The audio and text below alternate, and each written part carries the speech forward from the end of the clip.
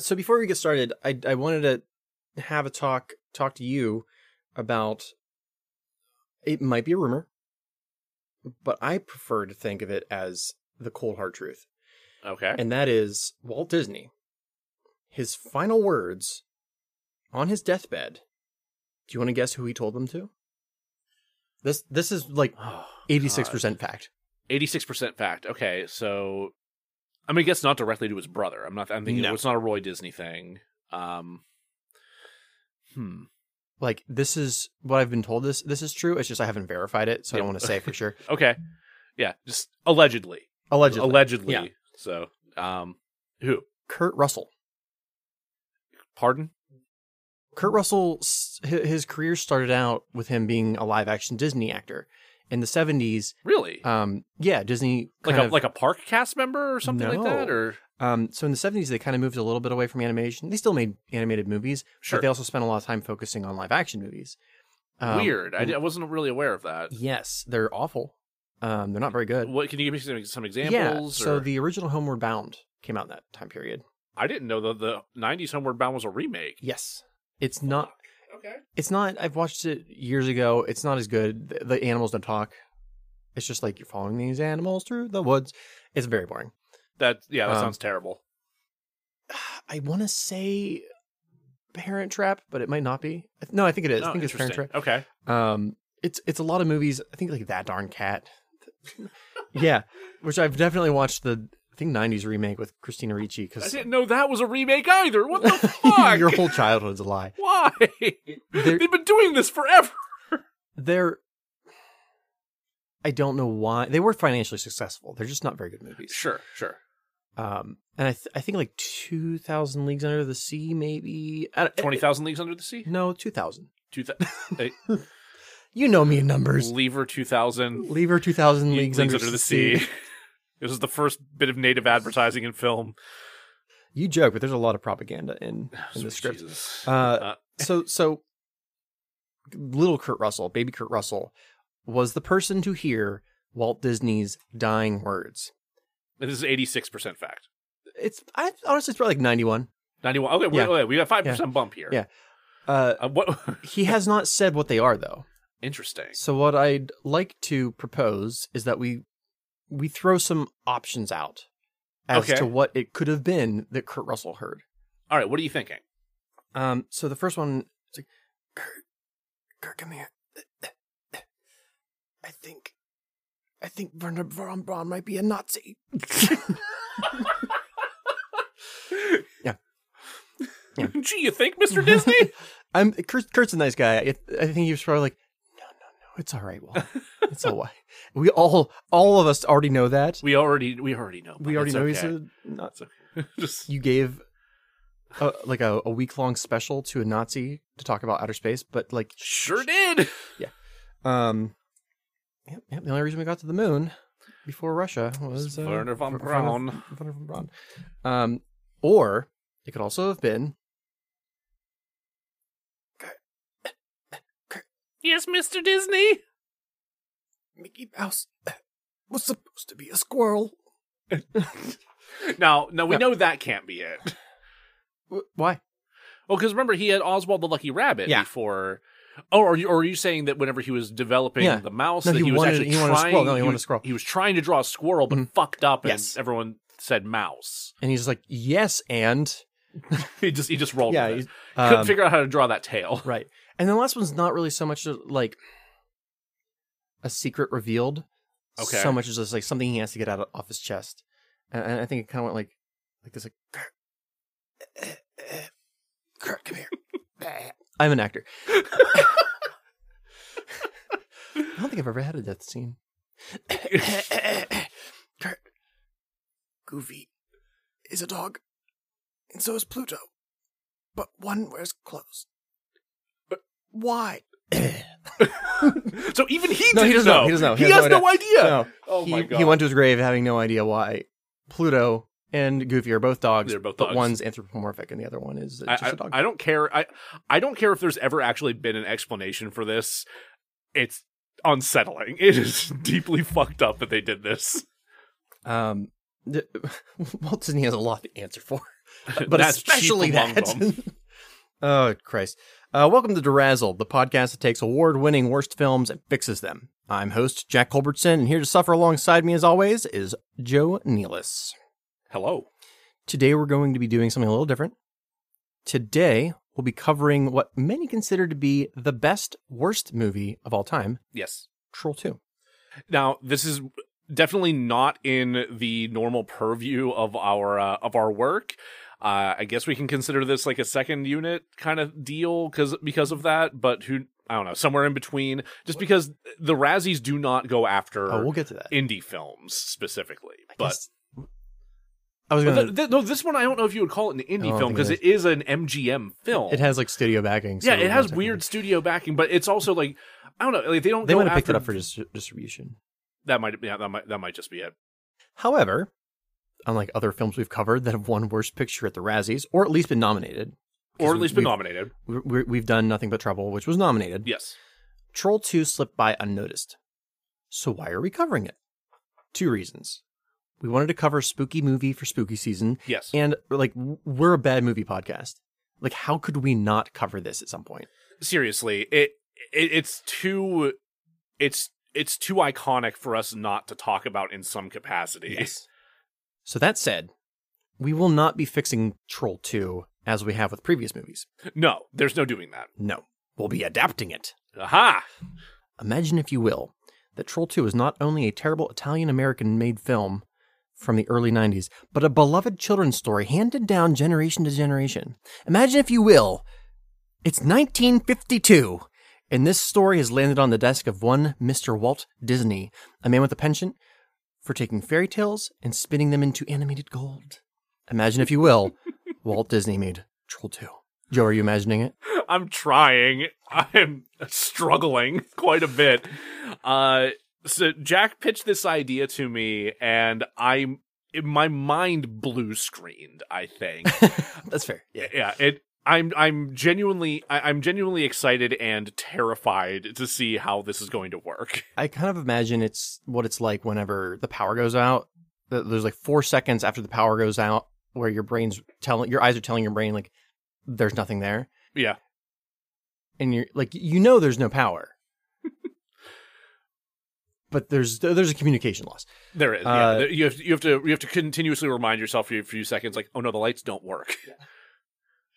Would you like to guess what its IMDb score is? God, do you think for how many times I looked at this IMDb that I would have that in my head, but I don't. I'm gonna say it's like a 1.2. It's very generous of you. 2.9 actually. Oh yeah. Wow, that's the opposite of generous of me then. Yeah. I don't know how it got that. Audiences are forgiving. And plus, this movie does have the cult following. Like, I'm not surprised that there are some reviews that are bumping it up. That's true. I would probably give it a solid 1.7888. Repeating. Yeah, repeating. Like, it's almost a 1.78, but it's not. What do you think the general score is on Rotten Tomatoes?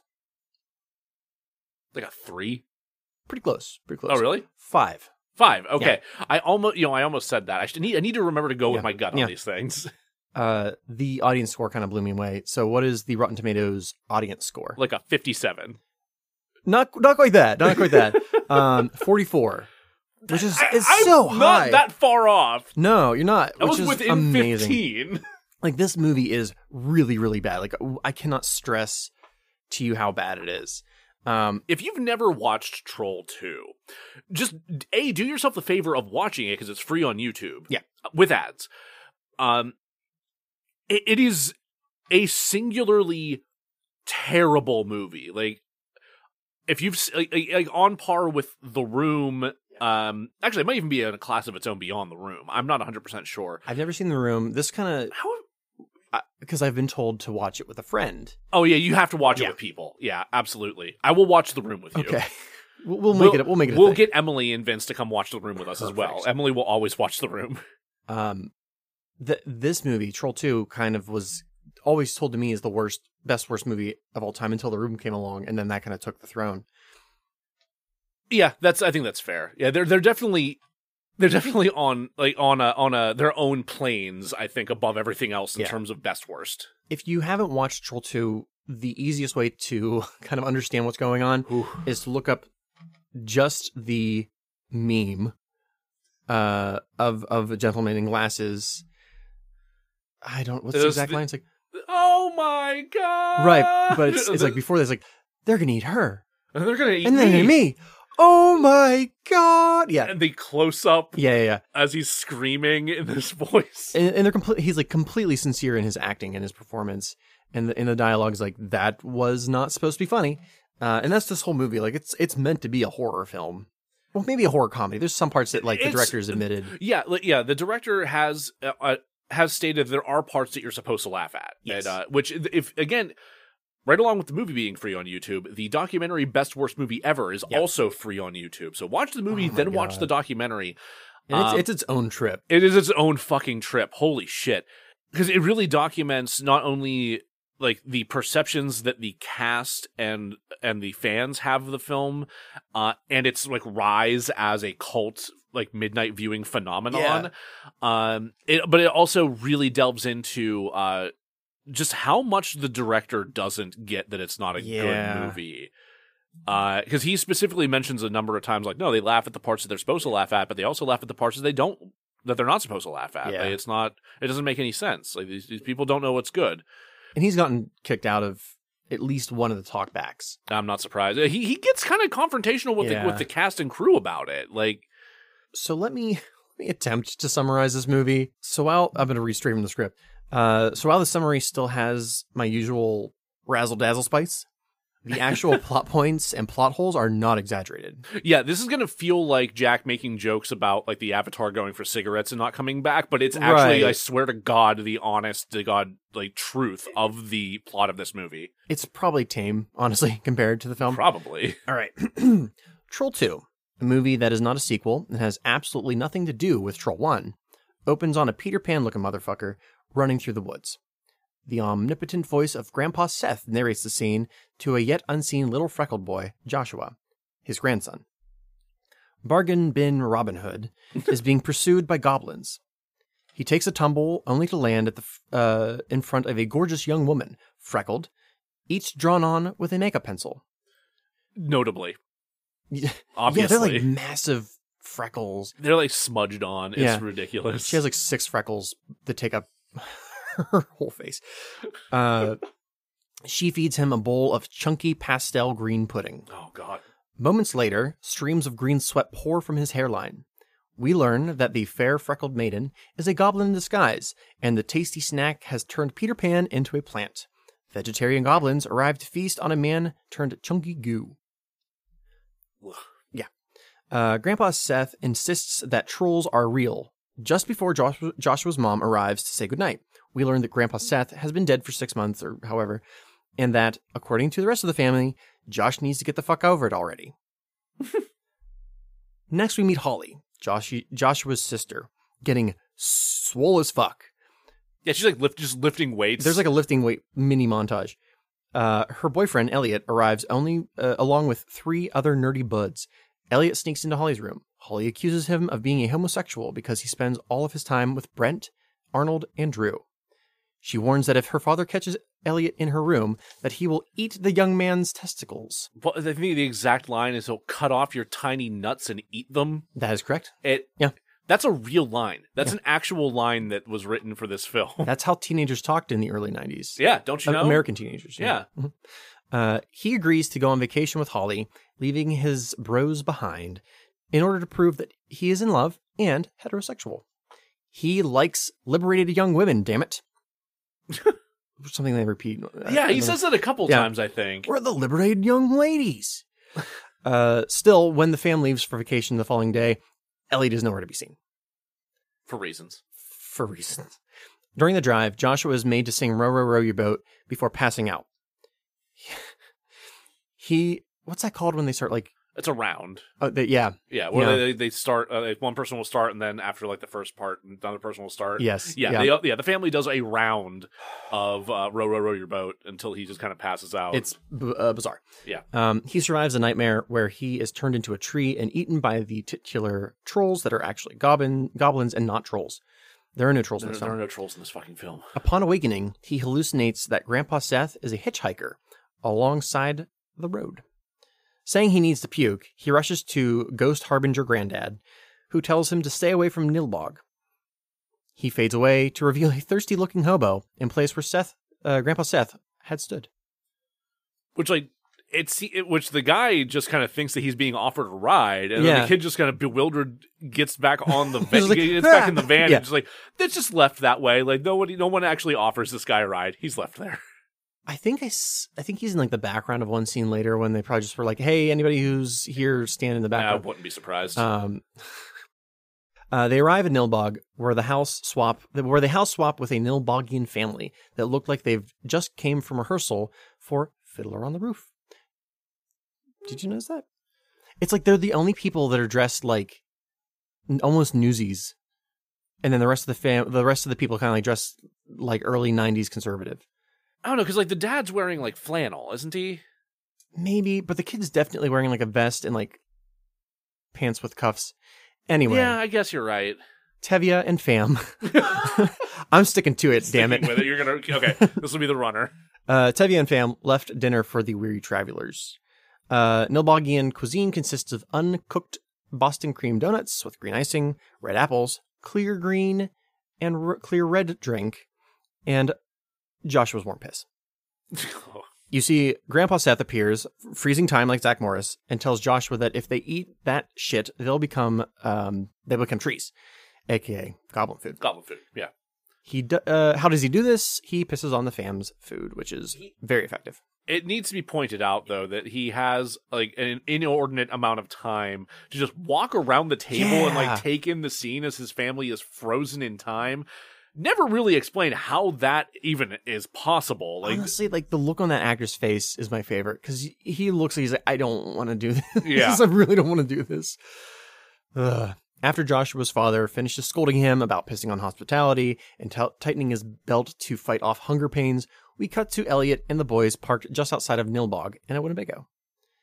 These totally normal American teens slam Mountain Dew and watch a 1983 Italian comedy called Grunt! Where a monkey is propelled into the sky by a rocket coming out of his ass. Nice. Yeah.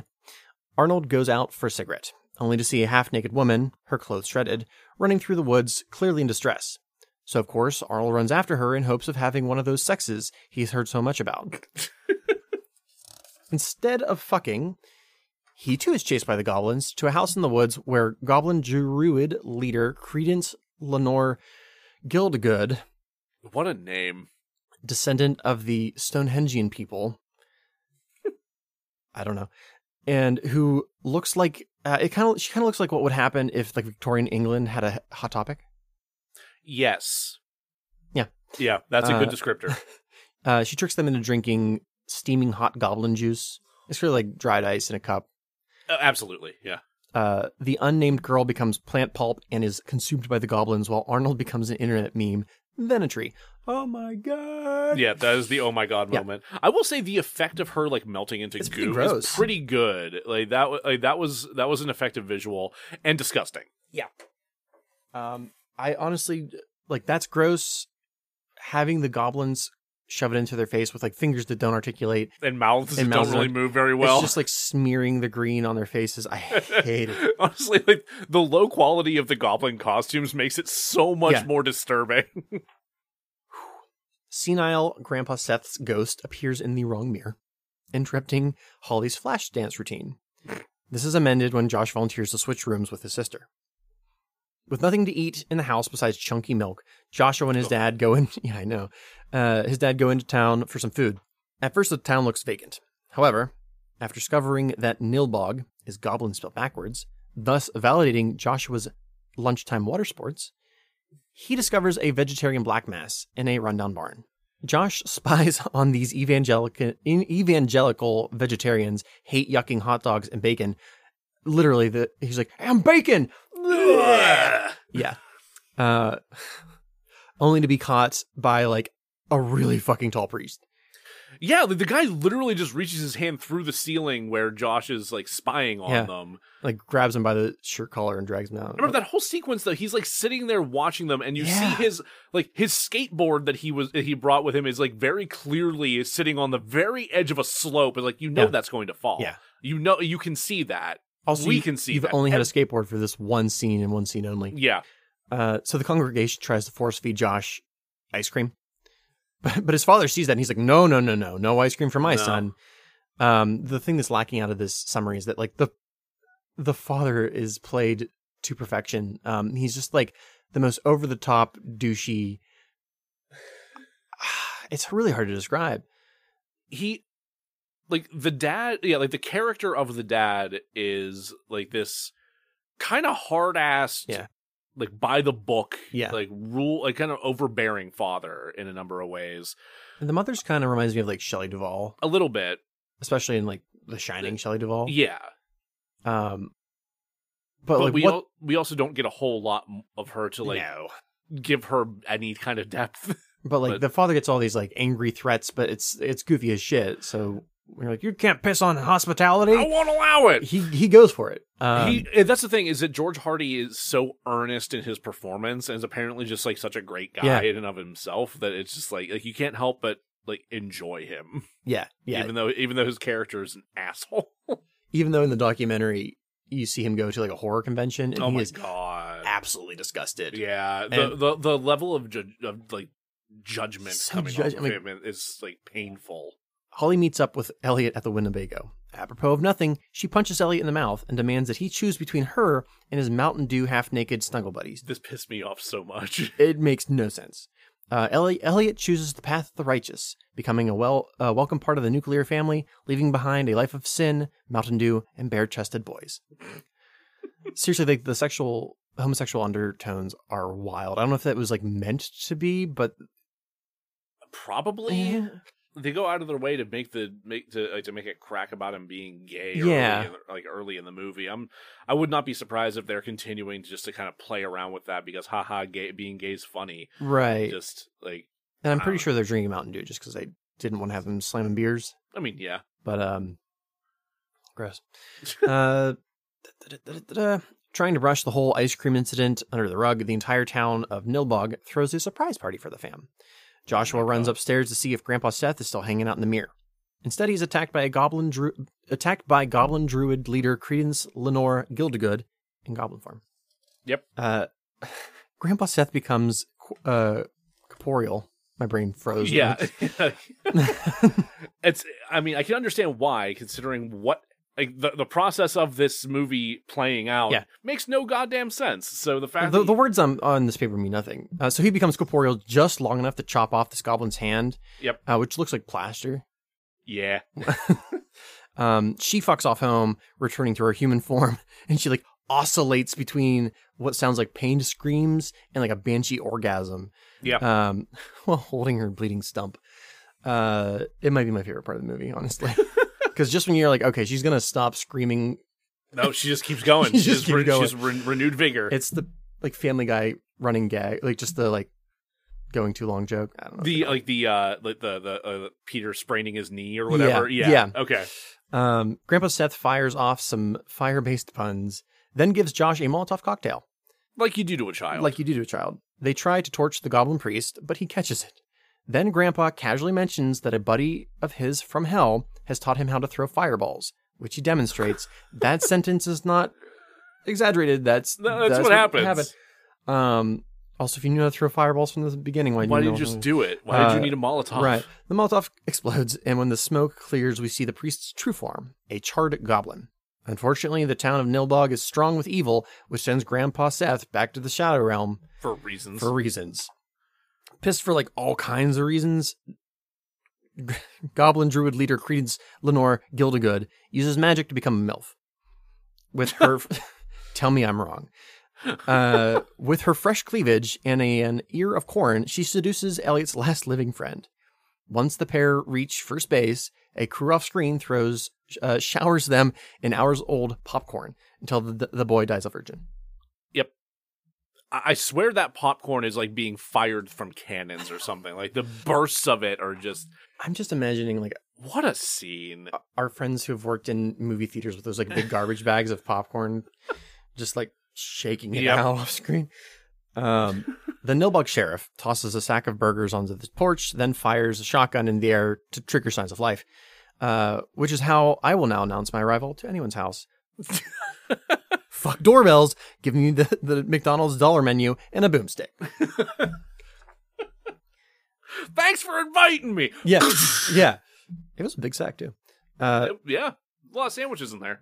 This was like $20 $1 cheeseburgers. Fam holds a seance to reach Grandpa a long distance. Instead, they get the old switcheroo, Josh for Goblin. Fam gets chased around by goblins while Josh and Grandpa lay hands upon the magic Stonehenge portal stones or some shit. Yeah. I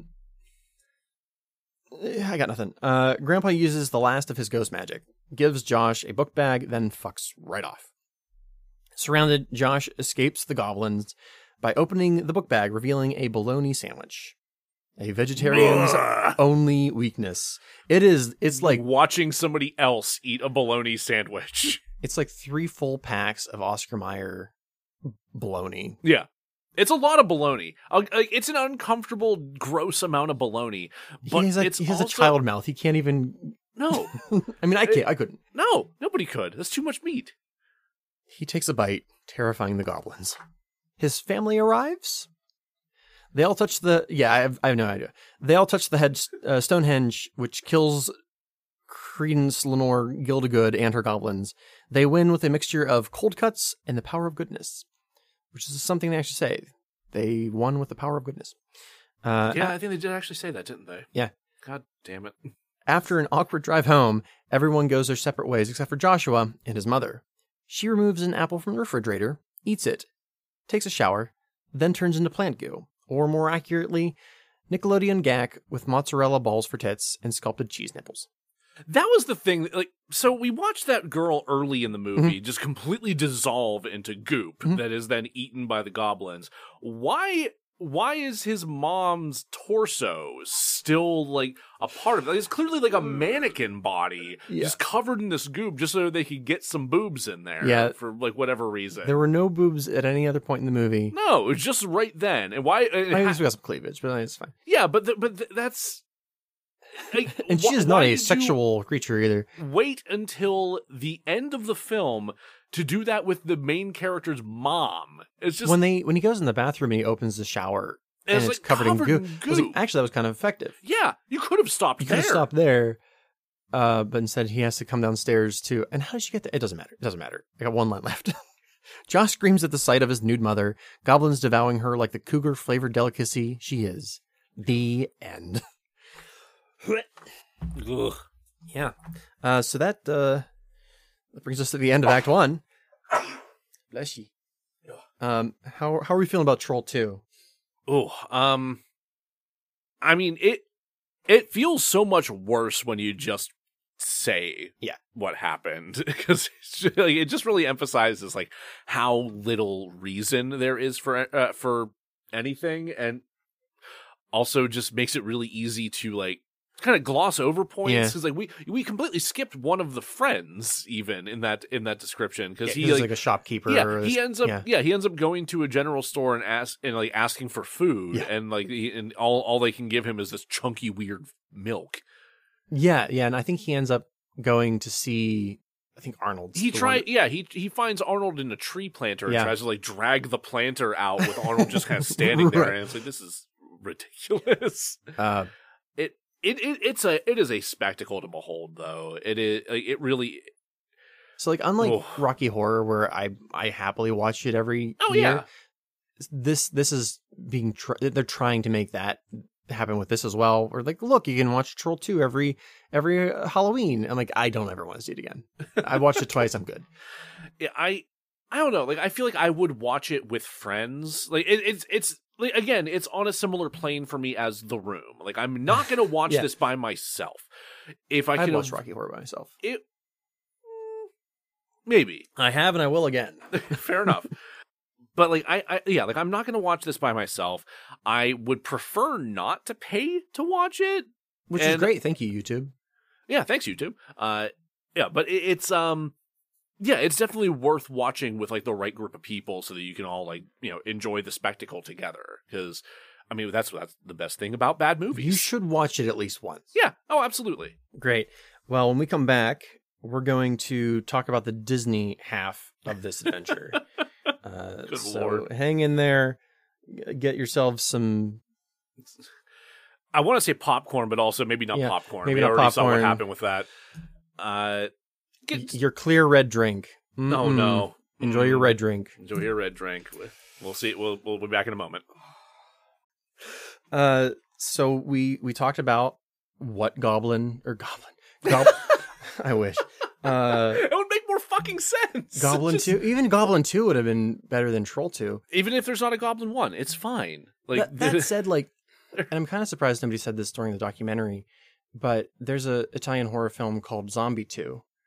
Oh, really? Yeah, which and I could be completely wrong, so let me know, horror fans. So when I think it was the original Dawn of the Dead came out in 1978, it was released in Italy as Zombie. Okay.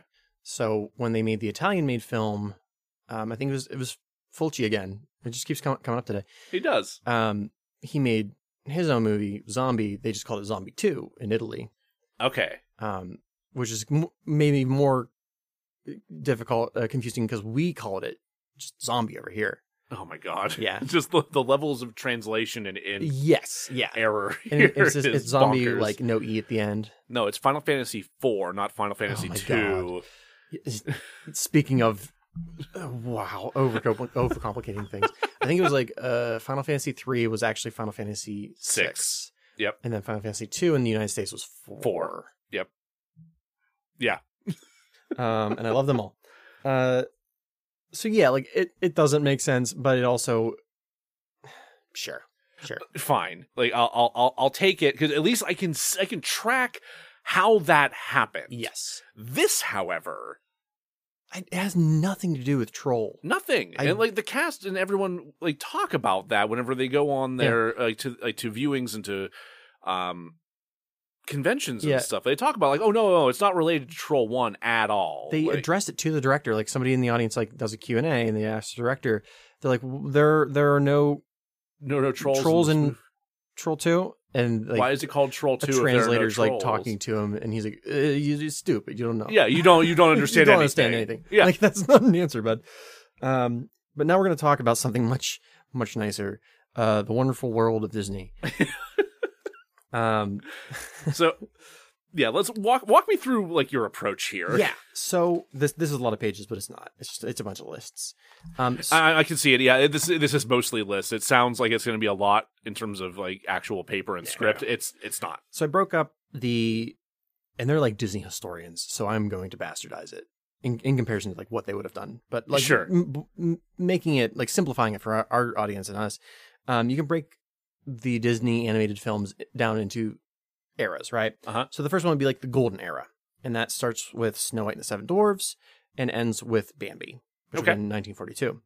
And that is Walt Disney basically reinventing how animation's made. Like, I cannot stress to you how gorgeous those movies are, especially compared to, I mean, there were no other animated movies. I mean, Snow White was the first animated feature, like literally. As far as I'm aware, there might have been some like foreign ones I'm not aware of, but like fair. That's as far as I know, first animated feature. Everything else before that were like little short cartoons that would play in front of a feature film, a live action film, before you would see the film. Pixar shorts before there were Pixar shorts. Right. He almost bankrupted Disney to make this movie. And like they had like pry it out of his hands because he was still like tinkering with it. Yeah. Up till it being released. He was very hands-on with it. Yeah. Yes. Yeah. These earlier ones, he really was. That's like Pinocchio, Fantasia, Dumbo, and then Bambi. Fantasia in particular was like his baby. Yes. Yeah. And it bombed. Yeah. Which is wild. Also terrified me as a child. Yes. Yeah. Oh, yeah. The was it Right to Spring or whatever? The dinosaurs dying. Yeah, the dinosaurs dying Yeah. and like the giant like Oh, Chernobog. Chernobog. Oh, Yeah. hell yeah. Ooh. The demon segment with Chernobog. I think it's a Russian monster. Something like that. Yeah, I wouldn't be surprised. Anyway. Yeah, we're getting beside ourselves here a little bit. So like amazing stuff. They invented new machines. You can in Snow White specifically, you have the first plate you can see like the trees, and then there's like a second plate where you can see like the water, and then there's like a third plate that has like the action. You have like the house and stuff. Except for like honestly, like all the jokey shit, they don't have it. All the other stuff, they have like those multiple there's depth to it. Huh. Like when the seven dwarves are like, we gotta wash our hands. Do. Yep. I'm like, this feels like a cartoon that would go in front of a movie. Sure. Whereas the stuff with like her evil stepmother, her and the huntsman, like that stuff is really gorgeous. Yeah. Anyway, second era. It's the wartime era. So that's between 1942 and 1949, and that would have been World War II, which again almost destroyed the Disney company. Yep. They were rationing film and a bunch of other things that they needed to make movies. There were animators that were drafted. Sure. So the way that Disney was saved was through propaganda. Yep. The American government asked Disney if he would make movies that promoted South America being our friend. Because I didn't know that's where it started. Okay. Yes. The United States government was concerned that South America might become communist. So like, okay, we're going to make, because like nobody in the United States really had any idea about anything about South America. Yep. So they made two kinds of films during this period. They made movies that promoted South America, and they made I guess like anthology pieces. It's just like, here's a musical number from this and this and this and this. We're going to combine it together and make a feature. Yeah. So you get, the one I watched all the time as a kid. It's called The Three Caballeros. Yeah. Which was it was cool. It was also a bunch of shorts, but it had like Donald Duck, and there was like a rooster and a parrot. Yes. I think it was like Cuban. Great. I think I just watched that recently, or no, actually, I think Becca and her friends were watching that, and then I got back from work at the tail end of it. But do you know how to say this? Because I don't want to screw it up. You see? Saludos amigos. Yeah, that was the first one they did. I haven't seen that one. And then for the kind of anthology pieces, you have like Melody Time, Fun and Fancy Free. I haven't seen this era. I know like nothing about. I've seen like The Adventures of Ichabod and Mr. Toad. Oh yeah. It's fine. Yeah. I guess they were both supposed to be features at one point, and then they're like, we don't have the money or resources, so like shrink them and we're gonna slap them together. Like you do. Yeah, see, when I think about like Disney's propaganda era, like my mind immediately jumps to that Donald Duck short that like, what makes a Nazi? Yeah. And I'm like, the reason Disney survived is because it was getting paid by the government. Oh yeah. So I'm sure that's there as well. But as far as like the full length features, and it's weird because like Walt Disney, he was a man of his time, which is to say he was racist. Yep. But him going to South America and experiencing other cultures firsthand, he was not racist towards South America. Huh. It's weird, almost like exposure to other cultures kind of like is enlightening. And it's funny how that works, huh? Yeah. What was that thing Mark Twain said? Milk lemonade around the... Yes. Yeah. Yes. Mark Twain, noted pee pee poo poo joke man. Honestly. So after that, you get the Silver Era. Things are back to normal. Things are going really well in the United States. It became more musical focused. Mm-hmm. It starts with Cinderella and it ends with Jungle Book. And this is also... Oh, Jungle Book. Yeah. God, I love Jungle Book. These are the last of Walt's movies. Yeah. Before he passed. These are the movies I was raised on before you get to the Renaissance. Yeah. So it's Cinderella, Alice in Wonderland, Peter Pan, Lady and the Tramp. I didn't really watch that much as a kid. Lady and the Tramp was that era? Yeah. Oh, I thought it was later for some reason. Okay. 101 Dalmatians. Excellent. Sword in the Stone was their stinker. I actually liked that. I watched that just recently, and I can see how it wouldn't have maybe done well all the time, but I love it. I watched it. I forget who I've talked to about this, but like Arthurian Legend bores the piss out of me. I don't know why. Like I think we talked about it because we saw Green Knight, and I was like, I don't understand anything about this. Yeah. I just remember Merlin, and I think there's some like magic fucking squirrels, something like that. Yeah. And then the Jungle Book. Like any of those, you can see there's a lot of music in it. They went back to like innovations, like trying to like reinvent how they did film, how they painted film. Mm-hmm. You especially with 100 Wild Dalmatians, it's not rotoscope, but it's like rotoscope. Really? Where they have they were, if you look at it, you can see that the artist drew in pencil, right? Mm-hmm. And then they inked, or they put the color right on top of the pencil. So you're actually you're skipping the inker phase. Right. Yeah, because I know like, there are a bunch of movies in that era where you can see a lot of those pencil lines coming through in the finished product. Which I love. I've always enjoyed that. It's just such a cool like process artifact to see come through. It almost adds to the magic for me. It's just like knowing like, oh no, somebody really made that happen. Like, and I've seen more recent not video releases, but like home releases have tried to like scale back on that, like erase a little bit. I'm like, don't, please. Or at least like if you have to do that, can you give me like the option of seeing the original version? For real.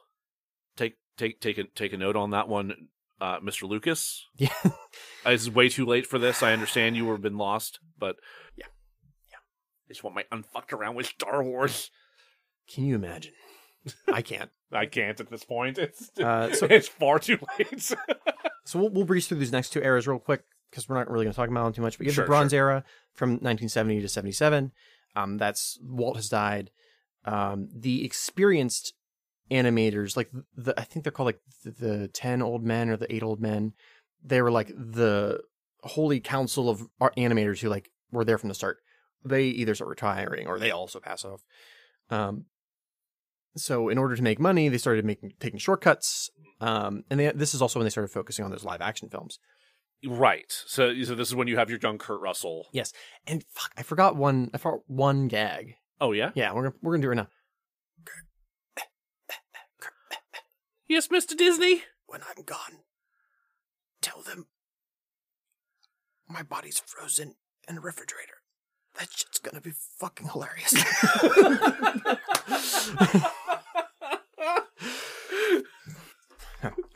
Anyway, I'm a professional. This is like Aristocats, Robin Hood. Also deeply racist. Aristocats? At least that one scene. I've only seen it like once. The Everybody Wants to Be a Cat musical number. I hate that song, yeah. Yeah, there was the really yeah. It just came to you. Mind. Yeah. You have Winnie the Pooh, or The Many Adventures of Winnie the Pooh. Love it. And The Rescuers, which I really like. I enjoyed The Rescuers. It very much has a feel of that era. Also, the only movie that actually had nudity in it. Wait, what? There's all those rumors that like animators would sneak nudity into a Disney movie. Oh, right. Yeah, all the stories about how like there's like dicks in the background of like Little Mermaid and stuff like that. None of that's true. Of course. Yeah. There are only 2 incidences that people have been like, oh, that's what that is. And this is one. The Rescuers is one of them? Yes. There's a scene where they're on top of the seagull pelican. I think seagull. He's a seagull. Yeah. And he's going down the side of the roof to gain speed so he can fly. And they're zipping past the skyscraper windows. And in one of the windows, there's a little tiny naked woman. It's like a little, really? Yeah. Huh. And they didn't catch it for a while. Like I think the very first video release, which is the one I watched, like I paused it. I'm like, that is a very, very tiny naked woman. You see her like breasts and that's it, but it's there. Huh. And then the cover of Little Mermaid, the original VHS cover, there's definitely a wiener in there. It's definitely like that's a penis and not a tower. Right, but not in the actual film itself. No. So that's what that era shall be remembered for. That 0.5 seconds of nudity. Mm-hmm. Then you get the Dark Age. So those last 5 movies I've talked about, those were still, Walt had still like had ideas about them, or like had talked like, I wanted to do this with Robin Hood, or I want to do this with Winnie the Pooh. They're out of his ideas. Yep. There's a lot of infighting over like who's in control of the company, and the animation studio specifically does not have the support of the higher ups. So you get like the Fox and the Hound, Black Cauldron, The Great Mouse Detective, and then Oliver and Company. I love The Great Mouse Detective, and not just because it came out the year I was born. Like my sister and I would watch that all the fucking time. Like that is one of those VHSs. Radigan's fucking terrifying toward the end there. Yeah, it is. Yeah, I know. I greatly enjoy that movie. I do want to watch it again, but it was scary. Like it was also one of the first animated movies to incorporate CGI. Big Ben. Oh yeah, that makes sense. Yeah. And then Oliver and Company. It is part of the Dark Age, but the people that would go on to create the Renaissance had started to like fiddle with it. Well, some of them worked on Great Mouse Detective as well. Like that was kind of like the beginning of the end of the Dark Ages. There, that was where the spark started to come back. Like, oh, there's something to these movies. Yeah, even though like you go back and you watch some of those, and like they I don't think they deserve some of the derision that they got. Like I haven't watched The Fox and the Hound in a long time. It was enjoyable, but I remember like it's sad as hell. But the Black Cauldron's the one that's like that's the mark. Which technically, like, they had been hired at that point, but that movie was done, and they hated it. I think, like, 10, 15 minutes were cut off the front of it. Really? It was too scary. Oh, I didn't know that. I've only watched it once, and I was like, yeah, it's a little too dark for a Disney movie. Okay. I think Roy Disney specifically was like, this is garbage. I wouldn't be surprised.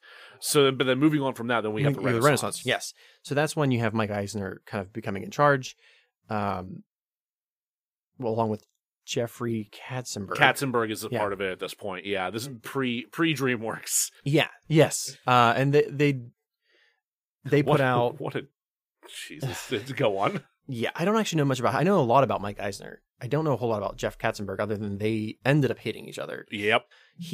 Jeffrey Katzenberg was promised a position once that person who currently held it either retired, or what actually happened is he died in a helicopter accident. Yeah. And Mike Eisner didn't give it to him. Yep. So for our purposes, he was in charge of the animation department, and that's when you get The Little Mermaid, The Rescuers Down Under, Beauty and the Beast, Aladdin, The Lion King, my favorite, Pocahontas, The Hunchback of Notre Dame, Hercules, Mulan, and Tarzan. It's a long period. Yeah, I mean, there's a lot of excellent fucking movies in there, and even the ones that are kind of subpar still have their merit. Yeah, they still have their charms. But that's when they brought in Broadway writers. Yep. They were more character driven, and like Eisner had his hands in the pies. He was heavily involved. Yeah. There was I know there were a lot of animation. What's the word I'm looking for? Not inventions, but innovations. Yeah. I just don't know what they were exactly. I know there's like more CGI. Like I remember watching increased use of computers as opposed to like pen and paper or pencil and paper. Which it's weird because maybe I'm remembering wrong, but I remember watching The Great Mouse Detective and I didn't notice CGI at all. No, I had no idea. Beauty and the Beast. I'm like, oh yeah. There are moments of that where it's just like, oh yeah, no, this is absolutely done with a computer.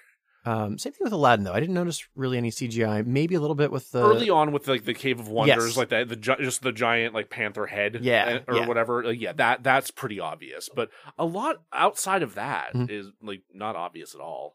I don't think. Yeah. So after that, you get to the experimental era. Mm-hmm.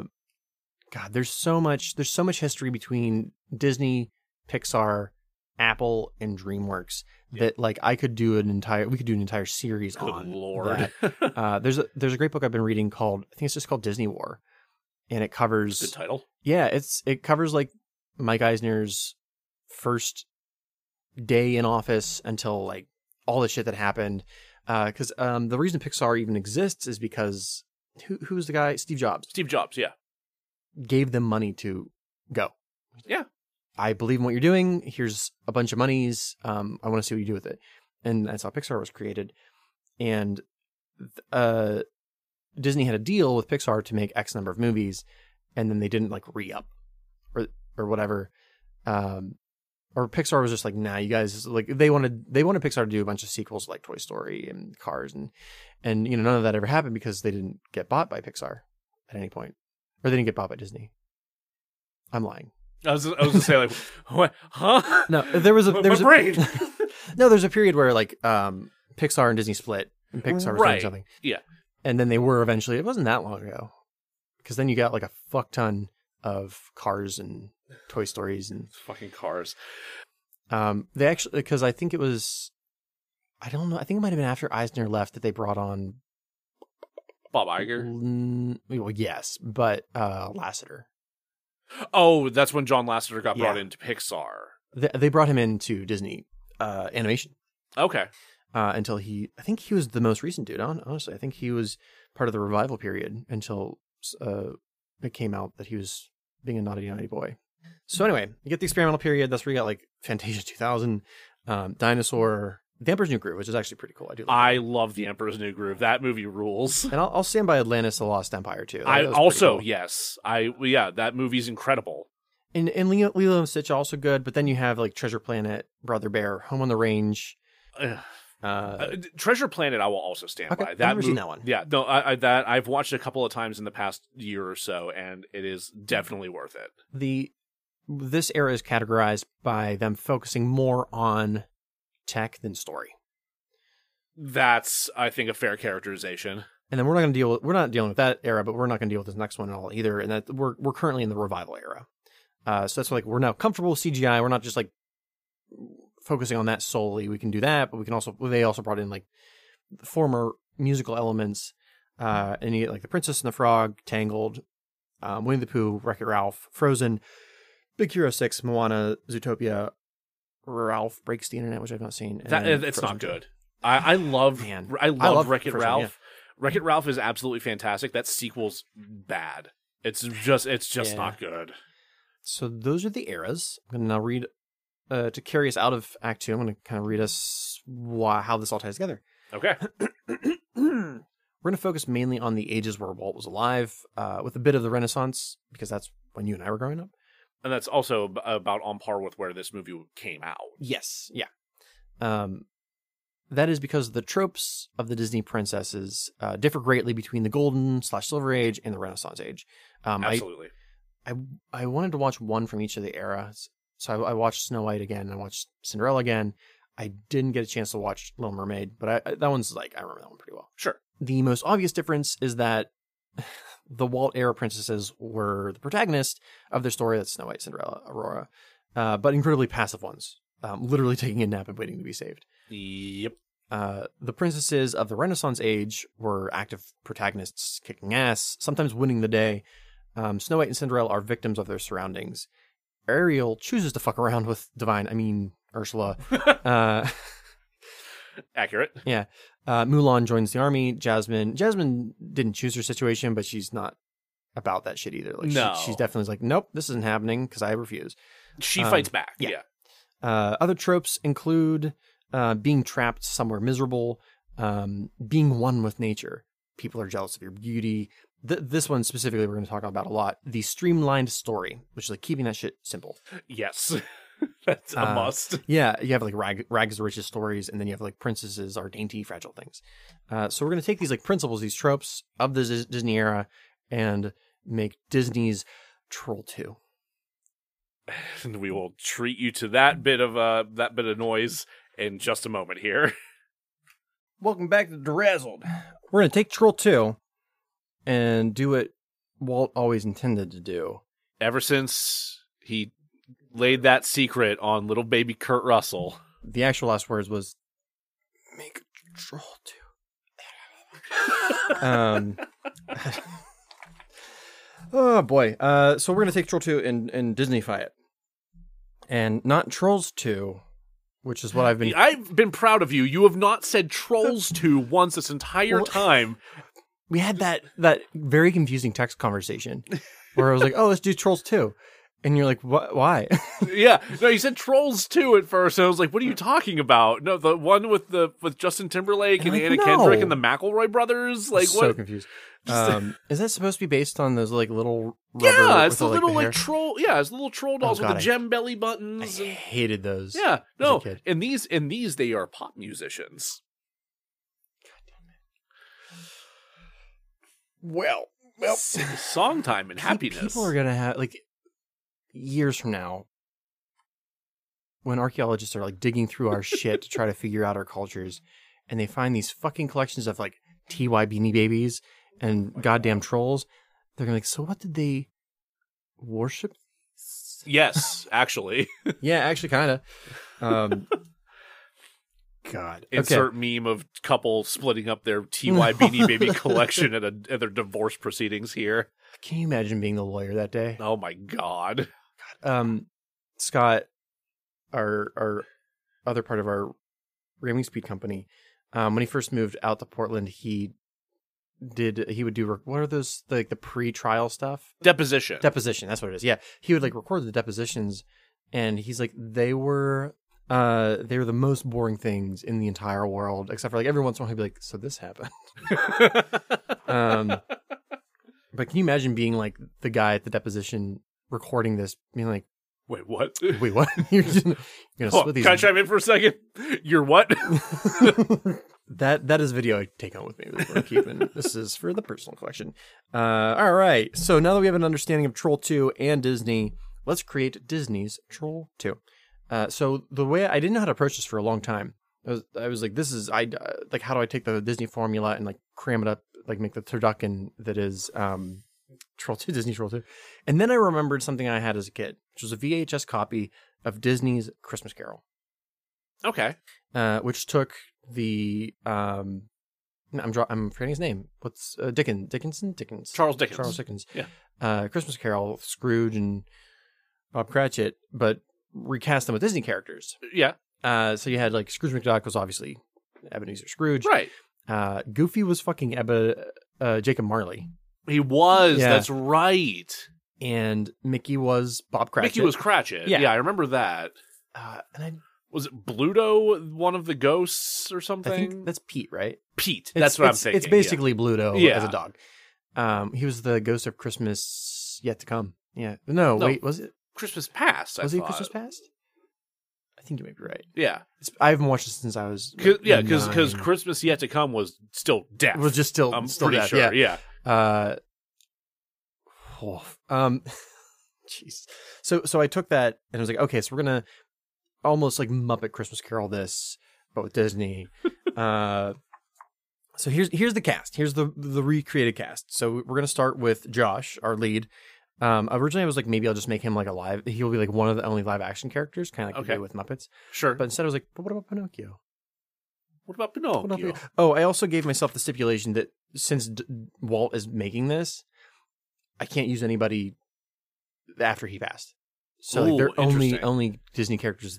Okay, so this is something that like so you would pitch the idea of this being like a folkloric thing that's just been passed down through the ages. Yeah. So like this Cinderella. Is like a dream project of Walt's that he had in the works and had very clear guidelines for how he wanted it done. So even though this is coming out in 90, they're adhering to those standards for Walt. Yes. Okay. So Pinocchio, Josh. Okay. Now there's a couple of original characters. Okay. Because we had to make the Disney formula, and in the Disney formula, there are much more. There are animal pets, like animal sidekicks. Yeah, of course. So for Josh, I created Fugly the Friendly Goblin.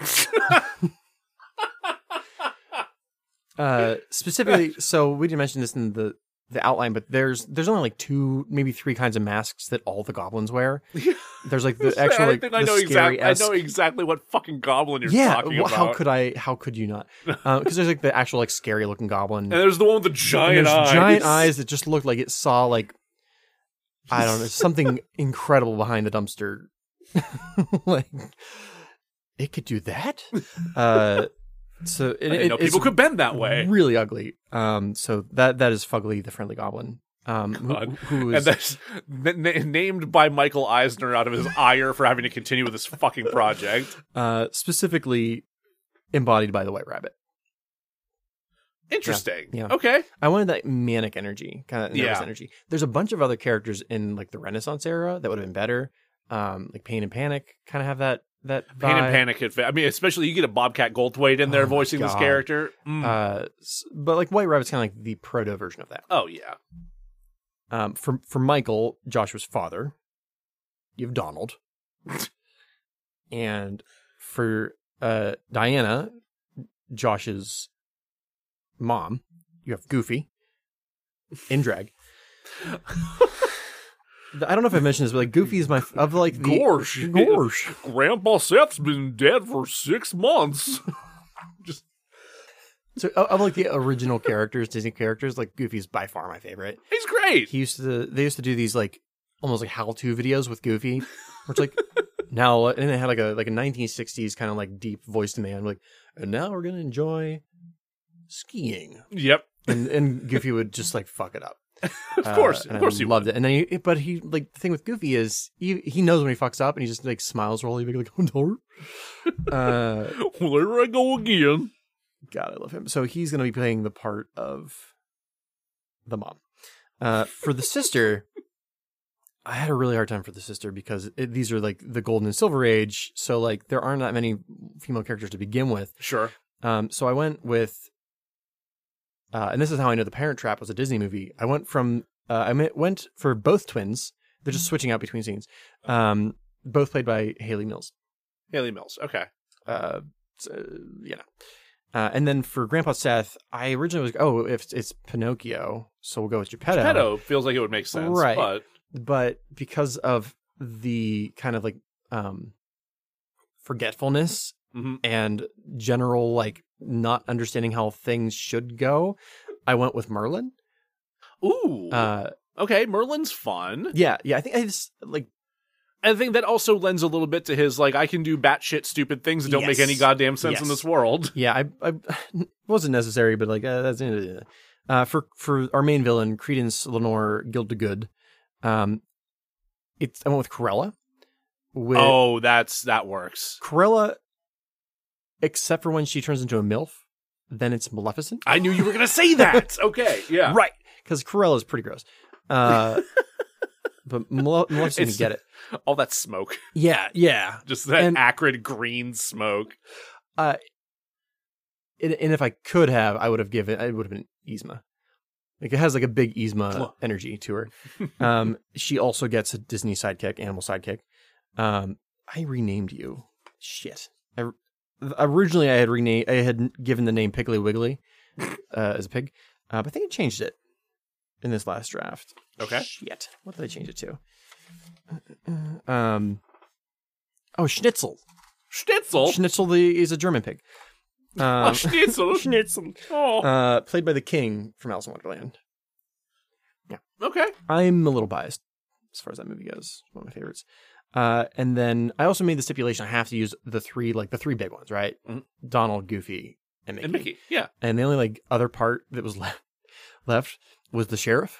So Mickey's the sheriff? Mickey's the sheriff. Like, huh? There are sandwiches in Make this it easier on bag. yourself. Make it a lot easier on yourself if you eat these. Who's in the movie called Sheriff Gene Freak. Yeah, his name is Gene Freak. We didn't talk about that. The names of these characters are wild. So that's who Mickey will be. Then we have the evil priest, who looks like what's the country singer actor? He was in Amityville Horror, the original, and in Blade. I have no idea. Anyway, remember the time in our American history, when like truck driving music was in like big rigs? Yeah. That was a thing everyone was really into for a minute. I vaguely remember. He looks like one of those singers. Okay. So I went as close as I could get. Oh God, I can see his face. Anyway, I went with Pete for the evil priest. Pete for the evil priest. Yeah. Okay, I buy that. Yeah, it's killing me. I gotta know who this fucking too, guy is. God you're damn talking it. about. I'm so mad.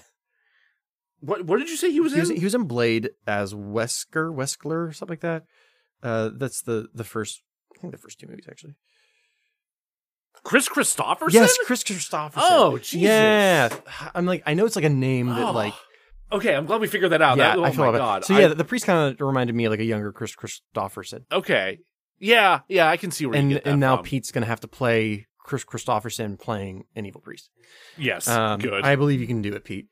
And then our last two characters, we had the shopkeepers. Again, we didn't really talk about too much, which I've decided to have that split into two characters, played by both the March Hare and the Mad Hatter. They're both the shop owners at the same time. I like that. Yeah. That'd be a fun back and forth there. Like, I just need some milk and eggs, and you just have those two. Making it impossible. And I'm sure the Dormouse is there too. Yeah, he's just fucking around somewhere. And then for the goblins, I of course, I went with the 7 dwarves. Yeah, like it's just the 7 dwarves eating people who turn to plants. Yeah, right. What about the boys? I was like, actually the boys left. So Elliot's the main boy, right? Yeah. He's the one that's after Holly. So this is the other human character. Okay. Which I went with Baby Kurt Russell. Okay, I knew you were going to incorporate him somewhere, so that makes sense. Absolutely. Then Arnold, who was the one that turned into a tree. He's oh my god! Yeah, that's Prince Philip, who is from Sleeping Beauty. Okay. Yeah. And then the like woman that's there for a hot second running through the woods, Snow White. Cool. Yeah. Okay. The one that goes to the grocery store, Drew, the one that goes to the grocery store gets chunky milk. Yep. Prince Charming, which is Cinderella. Okay. I think you see where I'm going with this. Yeah. And then Brent, who was the popcorn victim, is the prince from Snow White. And like they're all the same characters. And I based them. They're all kind of copy paste. Yeah. Their hair color is different. That's it. Yeah. However, and I've had this argument before. Prince Philip was the best of those OG princes. Okay. Because he danced with her. He did actually like have a relationship with Aurora before. A relationship. Right. We're using that term loosely, but I mean, there was at least prior interaction. There was something. The prince literally was the Prince Charming and Cinderella, which I just rewatched. There is a point where you're like, I don't know what they're talking about because we're experiencing it through the other characters. Right. They're dancing, like maybe they're having a very deep conversation. They connect really well. But the prince from Snow White has no excuse. Like they just both sang into a well, and he's like, "You're hot, 14-year-old," and she's like, "I'll see you tomorrow," and he's like, "You betcha."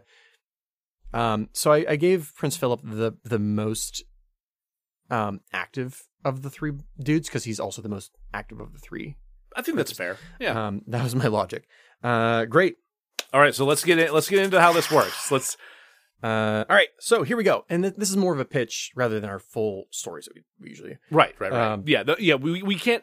Again, we're not changing a lot about how this works. No. This is essentially just how would this idea be pitched if it were a Disney adaptation? So, not to derail it again and again and again. If this were going to be like a full rewrite, I would make it about Joshua's grieving process with his grandfather. Sure. But we're not doing that. All right. So sell me on this. All right. So we open on a pearly white tome with this is live action. With the Troll 2 VHS cover embossed in gold. Remember, I was like, what the fuck is that word? Embroiled? Yeah, I was wondering why you asked me what the fuck the word for embossing was. Well, then they were like laying beside each other trying to like figure out this fucking word. I'm like, Joe's gonna know what it is. Yeah, so like I've watched a bunch of the movies recently, and a lot of the older ones have like the storybook that'll open up. Classic. But, like, the VHS cover for Troll 2 is actually pretty cool. It is. Yeah, I would agree with that. So like that, but on like a white, pearly white tome, with like gold trim. And it opens by itself, and it flips to the first page. Once upon a time. Yeah, I was like, once upon a time. And then you see like a watercolor of trolls peeking through shrubbery.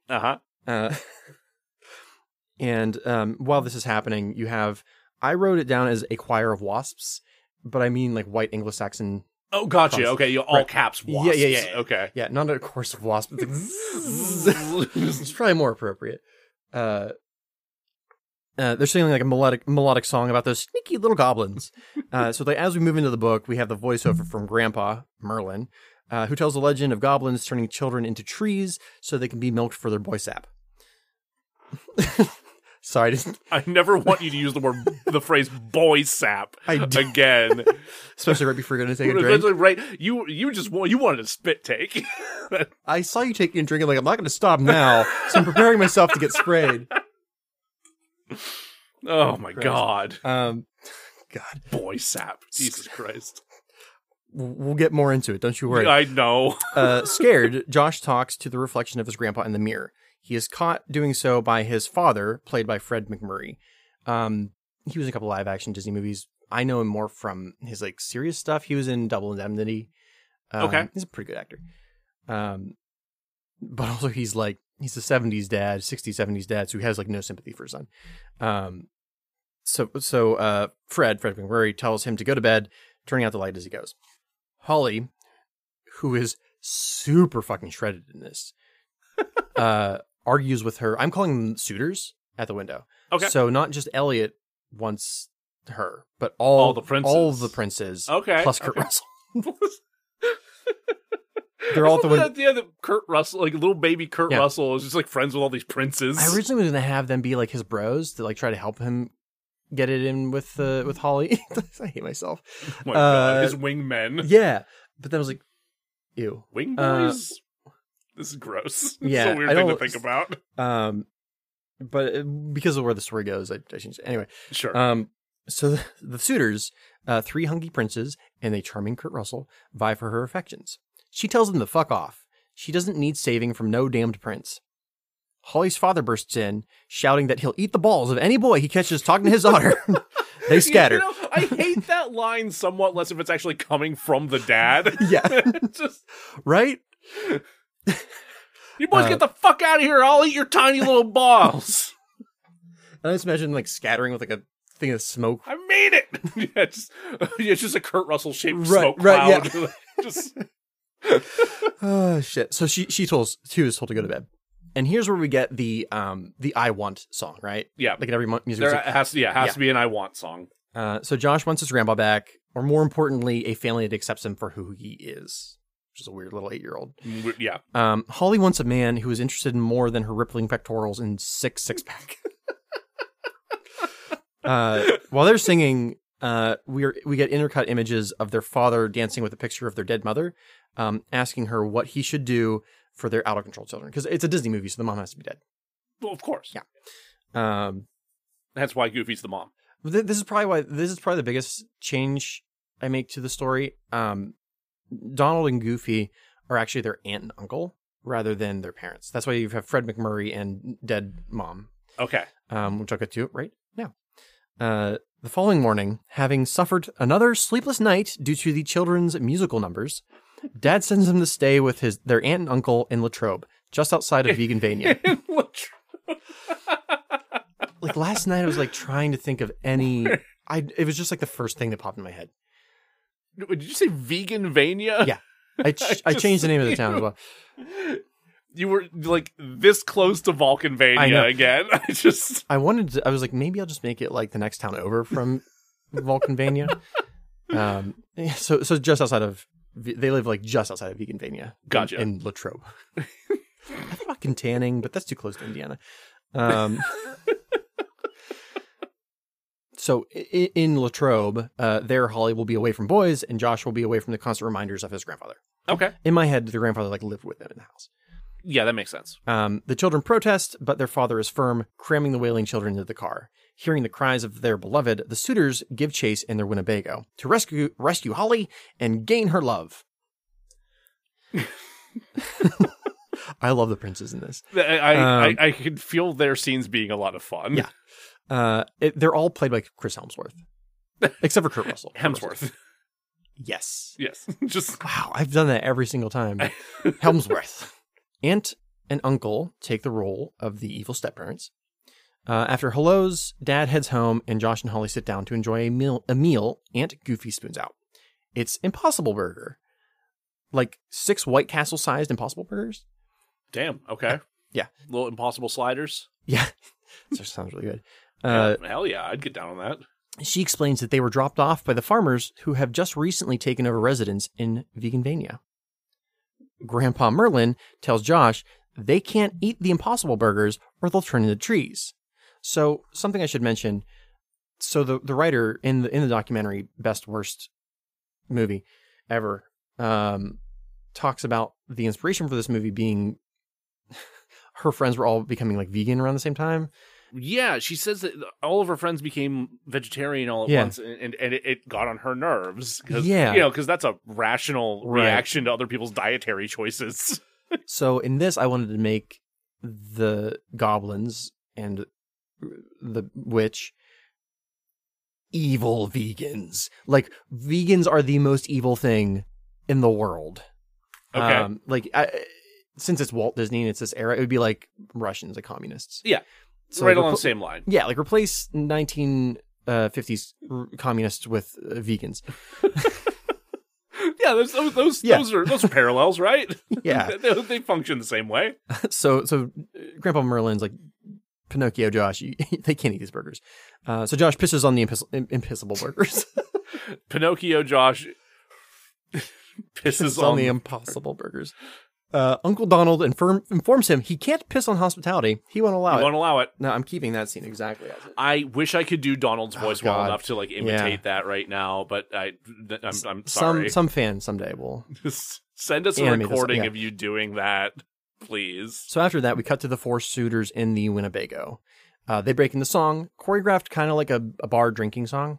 It would be like Gaston's song. Yeah, that's exactly what came to mind. Yeah. And the song is called Liberated Young Women. So they're like slamming their Mountain Dews like their beers, and they sing lyrics. So the lyrics make it clear that these men have only heard like hushed whispers of what a boob might look like. Outside the Winnebago, and aroused by the suspicious bouncing, the goblins close in. Sweating and satisfied, Prince Philip goes out for a smoke. I kept all the homoerotic undertones. Sure. Yeah. He spots Snow White, who is clearly not underage. Definitely not 14. Nope. Desperate to have the sex, Philip gives chase through the woods only to have her turn into a goblin, which he is not entirely not into. The goblins catch him and carry him away. At Goblin House, Philip suffers a polka number performed by the Rowdy Goblins. I wanted to... A polka number? Yeah. Well, I was thinking like something along the lines of like, everybody wants to be a cat, but with polka, and it's everybody wants to be a goblin. Okay. And less racist. It would have to be less racist at that point. 1952? I doubt it. I guess we're releasing this in the 90s now, you're right. Right. Yeah, no, slightly less racist. It would get cleansed out by that point. This ends abruptly when Goblin Druid Credence Cruella arrives, chasing the goblins away from that poor boy. Cradling Schnitzel, her pet pig, Credence Cruella shows him the boy forest, demonstrating that so she demonstrates on a pre-captured boy how you get a boy forest, and her like pre-captured boys are the Darling Boys from Peter Pan. It's Mike and John. Oh no! Yeah, originally I had Flounder, and I was like, no, I really don't like Flounder, which is why don't spill my water like a cat. So she feeds the boys Impossible Burgers, and they become trees. And Prince Philip, beautiful, like he belts beautifully. Oh my God!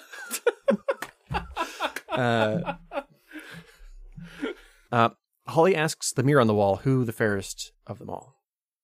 The face of her dead grandpa appears. She screams. He screams. Donald Quack screams. So they switch rooms. Yep. Grandpa tells Josh that he has to free the boys in the boy forest. If he doesn't, veganism will take over the countryside, and the goblins will eat all the boys in the land. Arriving at the woods, they encounter Prince Philip as a tree, his trunk tapped, pale green gag seeping from his faucet. Oh, no. Yeah. Terrified by the sight of a talking tree, Josh flees into the boy forest. He screams, they scream, Grandpa screams, as Josh collides with a goblin. The goblin tells him that he has nothing to fear. The other goblins call him Fugly, the friendly goblin, which he is. He really, really is. Unlike the other goblins, he eats meat, specifically uncooked hot dogs straight from the package. Oh, no. Josh tells Fugly that Grandpa wants him to stop the evil veganists. Fugly agrees to help. The following morning, in light of the piss incident, the piss incident. No, I got it. Aunt Goofy has decided that they should all go to the new church in Veganvania, Our Lady of the Holy Quinoa. When they enter, Josh is separated from them so he may attend Sunday school while the adults go to Mass. Which includes Holly. She makes the cut somehow. Okay. I actually don't know what the age cut is, but whatever. Doesn't matter. Not important. As the sermon begins, the anti-meat rhetoric comes out. Donald wants to leave because he's not about that shit. Aunt Goofy tells Donald and Holly that they're being bigots and that they need to respect these Mormons and their religion. You can't just go around discriminating against every Mormon you see, Donald. Meanwhile, Prince Charming, that's Cinderella's prince, heads into town to gather protein for the remaining boys. There he meets the shopkeepers, the Mad Hare and the March Hatter. What? You just transpose that? Yep. the Mad Hatter and the March Hare. Woof. Disgusted by his desire for pork, they tell Charming to follow them in the back stockroom where all the sausages are kept. Yep. It's a plot point for later. In Sunday school, Josh is surrounded by poorly disguised goblins in like their Sunday best. Mm-hmm. They break into a gospel song about how eating bologna is like a one-way ticket to carnivore hell, and in the unholy meat sweats. The unholy meat sweats becomes very important. With a mouth full of hot dogs, kind of like Slimer in the first Ghostbuster, Fugly peeks through the window. Oh God! So there's a song in Princess and the Frog, I think. Okay. By I think he's like a voodoo bad guy. Oh yeah. He has a song, and I wanted to kind of be like that, but about goblins and their meat religion. I'm not a musical person. Donald, Goofy, and Holly decide it's time to go when the congregation begins chanting Hail Satan. Get out. Get the fuck out. That's not even mine. That's not even my... I think Scott, when he moved to Portland, he found a... Right? Yeah. Do you vaguely remember the story? I do. I they feel like they were searching for like a vegetarian joint, and like the only place they could find within walking distance was Hail Satan. Was Hail Satan, which is a half strip club, half foodery restaurant, is what they call them. Hail Satan! I'm imagining like the old people in Rosemary's Baby screaming like Hail Satan in their like high pitched old voices, but like Hail Satan. It hurts. I am so sorry. However, when they try to leave, Reverend Pete pushes for them to join him and his wife for dinner. She'll want to meet the new parishioners. So in this, Pete and Creedence Cruella are wed. Okay. So there's more of a connection than just like we just have an abundance of villains. Josh arrives back home. Fugly was sent by Grandpa to retrieve him. Once at the Mere, Grandpa Merlin tells Josh that he needs to save his family from the dinner party. He climbs out of the Mere, giving Fugly and Josh a Molotov cocktail. Okay, so we're keeping that. Yes. That part's staying. Yeah, like I imagine like a very like Wes Anderson scene where like all three of them are running through the woods, kind of like parallel to the camera, just like Molotov cocktail held up. Yep. Anyway, the three unlikely heroes jog towards Goblin House. Inside Goblin House, we learn that Creedence Cruella is Reverend Pete's wife, as I said. Yep. She serves an assortment of vegetables that, when looked at as a whole, are clearly Prince Charming. Radishes for eyes, carrots for fingers, and a gorgeous mane of arugula. Molotovs in hand, Fugly, Josh, and Ghost Grandpa run into Kurt Russell. He's in the middle of like a love song, too. Sure. About Holly. They explain what they're doing and how Holly's trapped in Goblin House, and Kurt tells them that they can't just rush into Goblin House. They'll need a disguise. So we cut to Goblin House, where Creedence Cruella explains that when she arrived in Vikinvania, the place was in ruins. It was called Nilbog. And it was crippled under the weight of late-stage capitalism. Yes, this is timely for a movie coming out in the 90s and developed in the 50s. It only gets worse. When she and her husband arrived, they renamed the town, gave the goblins jobs as farmers, and allowed them to worship freely, so long as they worshipped vegan Jesus. Vegus. That might be the word with the worst mouthfeel I've ever come across. Yeah, I hated saying it. So there's a knock at the door. Pete answers to see what is clearly Fugly on Kurt Russell's shoulders in a trench coat. It's an oldie but a goodie. He claims to be Aunt Goofy's cousin. He thinks of like a name off the top of his head, Tommy Wiseau. He shoulders himself past Pete and then sits by Holly. Holly is like instantly attracted to Tommy Wiseau, much to the chagrin of Kurt Russell, who's the bottom half of the trench coat person. Yep. And Fugly is like way into her too. Oh no. Yeah. Oh, no. Tangueso's chest asks that the windows be opened because it's really stuffy. Sure. Donald, with a carrot finger, gets closer to dipping it in the green chip dip. The window opens and Josh yells, "Now!" Grandpa chucks his Molotov, which catches the table on fire, which is the vegetable prince, screaming in agony as he is roasted to deliciousness. Oh, no. You just made it worse. Yeah, you made it way worse. Yeah, I'm getting hungry. Josh's Molotov flies through the air, or through the window, hitting Pete, who bursts into flame. There we go. Kurt Russell blindly throws his, which hits the wall, doesn't break, and rolls away harmlessly. Perfect. Yeah.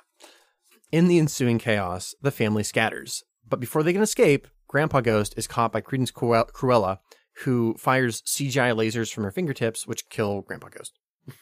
I definitely wrote myself into a corner, and I didn't know what to do, so I'm like, lasers. Yeah. Hey, that makes about as much sense as anything else that happens in Troll 2. Right. It was the most Troll 2-ian I felt during the writing process. And then lasers. Fugly whispers, "Oh no, double dead's the deadest you can get." Which is the most knife brickery I felt while writing this. Yeah, Double it dead's the absolutely deadest you can get. Josh tries to run to his disappearing grandpa, but Holly pulls him away. Everyone regroups at the house. Sitting on the couch, Holly talks to Fugly, who's still in the coat, about Grandpa. Sitting on the porch, Josh pouts. He has no Grandpa, no Molotov cocktails. Oh, yeah. Goofy and Donald sit enjoying the chip dip. Donald snagged on the way out. Searching for her husband's killers, Credence Cruella finds the absolute beefcake, the prince from Snow White, in the Winnebago. Having been years since being pleasured by a man, she seduces the prince. They make sweet, sensual popcorn. Oh, God. Going back inside, Josh finds Donald and Goofy have become trees. They ate the dip. Yeah, don't do that. More desperate than ever, Josh means to give up. It's then that Fugly remembers that Grandpa left him a gift, something so terrible that it only is to be used if all else fails. Before it can be revealed, it is interrupted by a shotgun blast. Outside stands Sheriff Mickey. Sheriff Mickey freak. Yes. He tosses a sack of Impossible Burgers onto the porch, saying it'll go easier on everyone if they just eat the Impossible Burgers. Yeah. Inside, Fugly finishes off his pack of hot dogs. That's a sentence. Fugly finishes off his pack of hot dogs using his meat sweat magic. He pulls the old switcheroo. His meat sweat magic? Right. Well, because I didn't want to bring their grandpa back because I needed somebody to actually stay dead. Right. So he's already been an instrument of grandpa's from the beginning. So. Right. So it comes down to Fugly to figure out how to do the old switcheroo. So he pulls a Popeye with some uncooked hot dogs and gets the meat sweats. I specifically remember going to Coney Island and getting the meat sweats after eating some like Nathan's hot dogs. And it was like the middle of summer. Eating them raw? So? Mommy, I have salmonella. That's also the name of the guy who gave me these. Hey, you want some mustard? So Josh and Fugly are exchanged for Schnitzel the pig. I justify this because it's like a weight distribution thing. Okay. Schnitzel's very fat. It's a pig. It's a big pig. Pigs get big. Just as Sheriff Mickey and the goblins burst into the house. Now in Goblin House, Josh summons the courage, and with the help of Fugly, crams the bologna sandwich in Credence Cruella's mouth. Oh. Which makes way more sense. To me, at least. Well, I mean, yeah, it makes absolutely zero sense for somebody else eating a sandwich to kill them. Right. She is overcome with so much meat sweats that she bursts into a puddle of hot dog water. Her spell is broken. The boy forest turns into just plain boys. Holly, who was bested by the goblins in hand-to-hand combat, is overtaken by the sheer numbers. It is then that the goblins' eyes clear, revealing that they are no longer evil vegans. I kind of want them to have like anime eyes, but sure, okay. In the aftermath, Fugly, still in trench coat, admits to Holly that he's been lying. He's actually a goblin on the shoulders of Kurt Russell in a raincoat. She pulls him from the raincoat and plants a kiss on him. This breaks a spell. He becomes a normal fugly boy. They make out as Kurt Russell walks off into the sunset. Oh, Kurt, no. Yeah, I didn't know. It was kind of like a loose thread. I didn't know what to do with him. That's fair. Yeah, he just kind of loses in this one. Yeah. In the epilogue, we learn that Holly has inherited the crowns of the 2 dead princes who had never stopped loving her. This makes Josh a prince, and as Josh is a male, he has first right to the throne. He does away with late-stage capitalism, converting the land to the serf system. The free boys, his royal court, and the goblins subjugated to work the land. Holly and Fugly wed as the words, "Everyone lived happily ever after," fade from view. The end. Jesus fucking Christ. Jack, what did you just do? I don't know. I don't even have words to like, are we just done? Is the podcast over now? Because I don't know what the fuck we just did. That... I can't...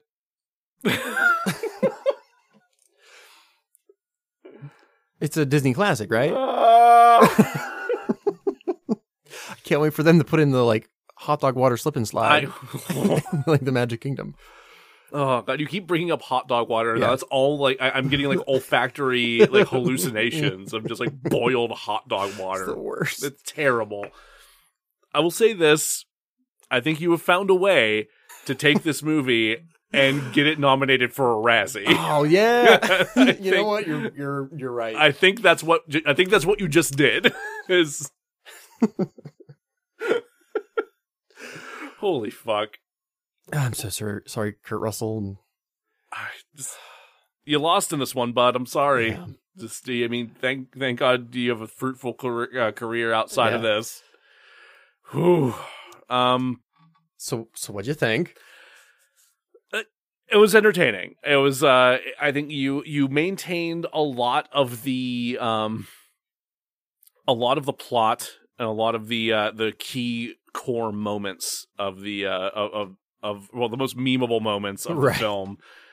Certainly, I just can't stop like hearing things in Goofy's voice running through my head here. I think I didn't quite nail the Disneyfication of it. No, I don't think so either. But because I think a full Disneyfication of it would not be like a Who Framed Roger Rabbit style, like all stars casting of the film. It would they would all the entirety of the existing movie would all be unique animations. I think, but the additions of things like Schnitzel and Fugly. I love that character. Fugly was fun. I enjoyed Fugly. I think I don't know if this would have furthered the Dark Ages for Disney. I just expanded the Dark Ages well into the 90s. Tanked the Renaissance. Oh shit! He has the Little Mermaid in one hand and Troll 2 in the other. And you're like, Walt did say he wanted to do this. That's what Kurt Russell said. Kurt swore that this is what Walt told him on his deathbed. I don't know. Roy swore it wasn't true, but he's not around anymore. We guess we take him at his word. And I think what happened was Jeffrey Katzenberg got his hands on that, and that's what became Shrek. You know what this is missing? Smash Mouth.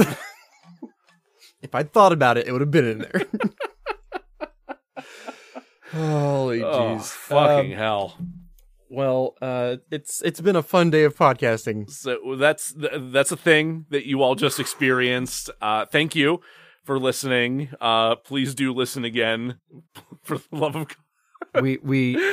Our show's not normally like this. No, this is not a good example of what we normally do, but like we said, it's the spooky season. We wanted to do some fun stuff that is outside of the norm for us. And we are, to be fair, we're also gearing up for it was going to be a very trying episode of our normal format. So we really wanted to get some levity and some goofiness out before that. So if you liked what you heard, you'll like it even more normally. Share it with your friends, share it with your enemies, share it with your mom and dad. Share it with your priest, share it with your grocer, share it with your mailman. You know what? Say hi to your mailman. Say hi to your mailman. Tip your mailman. Honestly, you probably should. You can subscribe and follow and download us all the places you can find podcasts. You can favorite us in Anchor. You can subscribe and follow in Spotify, YouTube, Apple Podcasts, Google Podcasts, wherever you find your podcasts. Please rate and review the show on Apple Podcasts or Podchaser or wherever else you can rate. Those help us pop up in search algorithms much better, so more people can discover us. And we'll be sure to razzle dazzle you.